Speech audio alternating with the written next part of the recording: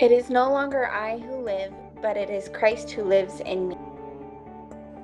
I am not my own, but belong body and soul, in life and in death, to my faithful Savior, Jesus Christ. Remember who you are and whose you are. Baptism washes and cleanses us from our sins and transforms us from being the children of wrath into the children of God. Hello and welcome to episode 4 of Identity, a podcast that explores Christian identity and doctrine with a reformed bent. I'm your host, Nathan Longfield. Today is Friday, September 4th. Today's episode is the second episode of the brief doctrinal examinations, and today we'll look at how to understand and approach Scripture. But before we start, a quote I encountered this week in Calvin's Institutes on Identity that I wanted to share. If we then are not our own, but the Lord's, it is clear what error we must flee, and whither we must direct all the acts of our life. We are not our own. Let not our reason nor our will therefore sway our plans and deeds. We are not our own. Let us therefore not set it as our goal to seek what is expedient for us according to the flesh. We are not our own. In so far as we can, let us therefore forget ourselves and all that is ours. Conversely, we are God's. Let us therefore live for him and die for him. We are God's. Let his wisdom and will therefore rule all our actions. We are God's. Let all the parts of our life accordingly strive toward him as our only lawful goal. Oh, how much has that man profited who, having been taught that he is not his own, have taken away dominion and rule from his own reason, that he may yield it to God. For as consulting our self-interest is the pestilence that most effectively leads to our destruction, so the sole haven of salvation is to be wise in nothing, and to will nothing through ourselves, but to follow the leading of the Lord alone. Thanks for indulging that. We'll be back after a quick break to explore this piece of Christian doctrine and identity.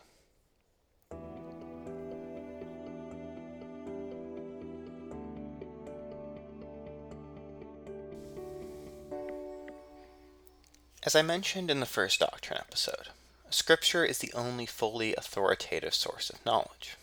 However, there's a lot more to unpack in terms of why we believe Scripture is inspired, as well as a more nuanced understanding of that which helps us consider what Scripture is. First and foremost, we hold that Scripture is the Word of God and the words of humans who are inspired by the Spirit. As noted last week, we believe this not because the Church says Scripture is authoritative or inspired, but because, as the Belgic Confession notes, the Holy Spirit testifies in our hearts that the books of the Bible are from God, and also because they prove themselves to be from God. Indeed, Scripture also testifies of itself in 2 Timothy 3:16 that all Scripture is God-breathed, or inspired by God, and is useful for teaching, rebuking, correcting, and training in righteousness. And when we certainly hold this as true, this argument can seem a little simplistic or convoluted from an apologetic sense, and that taking the proof of authority of Scripture from Scripture forms a somewhat circular argument. However, how God continues to speak in and through Scripture testifies to its inspiration. The Belgic Confession notes, citing 2 Peter 1:21, that we confess that this word of God was not sent nor delivered by human will, but that men and women moved by the Holy Spirit spoke from God, as Peter says.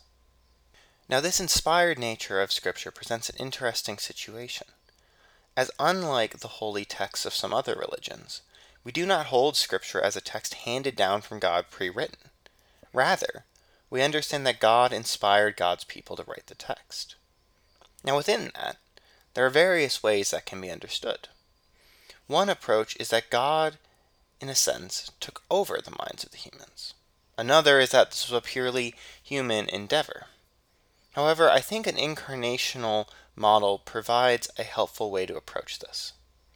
We'll get to Christology in short order, But for now, let us suffice it to say that Christ, as fully human and fully God, where the divinity of God did not override the humanity, and where Christ remained fully human apart from sin, yet fully divine, provides a model.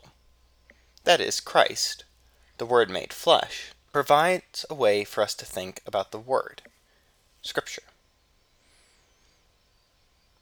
That is, Christ, the Word made flesh, provides a way for us to think about the Word, Scripture. So, Scripture can be rightly understood in an incarnational way, where the human authorship should not cause trouble about Scripture's authority, nor should it appear as though the Spirit overrode the human author's understandings or accounts that are recorded.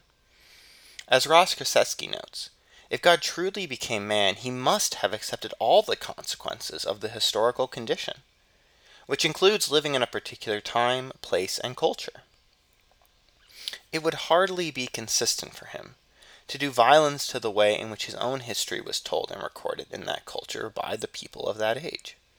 He did not arbitrarily change their way of thinking and writing by giving them a crash course on modern historiography, so that they would write a textbook about him that would satisfy the curiosity of today's historians. So, while the Spirit inspired Scripture, God's love for humanity is so great that God would not twist the human author's wills or words, but instead would allow them to write the inspired texts. So while the human authors penned Scripture, God, by the Spirit's inspiration, is the primary author of Scripture. And so Scripture is the sole authority in life and faith, and is inerrant and infallible in all that it intends to teach. Thus, any perceived quote-unquote historical inaccuracies or self-contradictions in the text should not prove as stumbling blocks. Indeed, the various sorts of what is called biblical criticism, not in that it criticizes Scripture, but in that it analyzes it, will present different understandings of authorship, such as theories of multiple authors and oral traditions passed down and joined together in narratives in the Pentateuch, the first 5 books of the Bible. One possible explanation for the 2 accounts of creation in Genesis. They don't exist to counter or conflict, but flesh out and inform each other. These various forms of textual criticism can prove to be very valuable, providing context from where the books were written, examining the sort of literature of the text and the context around it. Moreover, a good understanding of the inspiration of Scripture also means we can engage with these various biblical critical forms of analysis with confidence. Because regardless of if you want to hold that Moses wrote all of the first 5 books of the Bible, or if you think it is more likely a collection of 4 sources were merged together, we can confidently hold that the Spirit was present in and through all writing, theoretical compiling, and the like, and continue to trust Scripture as inspired and authoritative. And since we can then engage these avenues of looking at Scripture healthily, they give us some different ways to consider Scripture. This includes understanding the various styles of Scripture. When we open a book of poetry, we understand its poetry. When we open an allegorical work, we understand it to be allegory. The same is true of Scripture. Sometimes we want to treat every book of the Bible as if it is the same type of literature. However, the Psalms are very clearly poetry, and so certain language should not be taken literally. This is not to say the passages do not teach us something, but that, as we hold Scripture as inerrant and infallible in all it intends to teach, we also recognize that God speaks in Scripture in a variety of ways, and so, for example, when Psalm 91, a poem and a prayer, speaks of God's feathers and God covering us in His wings, it should not be read to mean that God literally has feathers, but that God protects and saves. Indeed, this also helps us understand that certain accounts of Scripture that recount history do indeed give us a historical picture, but they're not written like a modern historical textbook. This is also eminently helpful in reading when Scripture leans more on allegory or similar situations. Now, it is important to do this well and faithfully, as throwing this sort of thing around can lead to errors, but it is crucial. It is also important to note that a text without a context is a pretext for a proof text. That is, Without understanding the history and context of the book, or if we consider it in a vacuum, we will often fail to understand it rightly, or use it out of context and use it to make an argument that doesn't actually make sense or isn't faithful to Scripture. Take a minute. Think about a favorite line of yours from a movie or a book. Now think about if someone were to encounter that line without having seen the rest of the film or having read the book. Inevitably, they would fully or partially misunderstand what it means. And so knowing the context is important and necessary. Now some will, understandably, argue this is a slippery slope, because understanding context can be used to just pick and choose passages, ignore or discredit some on the basis of context. However, this is not what it's for. It's used to inform the context and to read within all of Scripture and the Spirit's work within the body in how we engage Scripture. One strand of Christian tradition, the senses of Scripture, help us engage with both the historical and literal aspects of a text, while also exploring the more analogical or tropological, which is moral, components. Well, I'll link in the show notes to a paper I wrote on this if you want to explore it more. Here it will suffice to note that recognizing how multiple senses, or only one, are present in passages of Scripture helps us engage the various ways that a passage may speak to Israel, as well as pointing to Christ, as well as maybe directing us how to live, or maybe only one or two of those things. This potential tool allows us to lean into various and numerous ways that God's Spirit both inspired and continues to speak through God's Word, so that we, in the body of believers, can faithfully engage with the text. So, in short, Scripture is the inspired Word of God, written by humans, inspired by the Spirit. And so, trusting in the Spirit's inspiration and the Spirit's continuing activity, we can engage with various aspects of biblical study without fear of it. In most cases, tearing down the work of God. And if we do in fact believe that a form of study is not faithful to the text or how the Spirit is working, we can also faithfully engage and show why.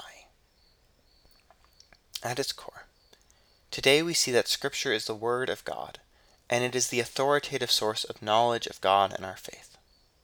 So as we continue exploring who God is and diving into other doctrines, this is why we can trust, know, and view Scripture as the source of knowledge about God and our identity as God's people.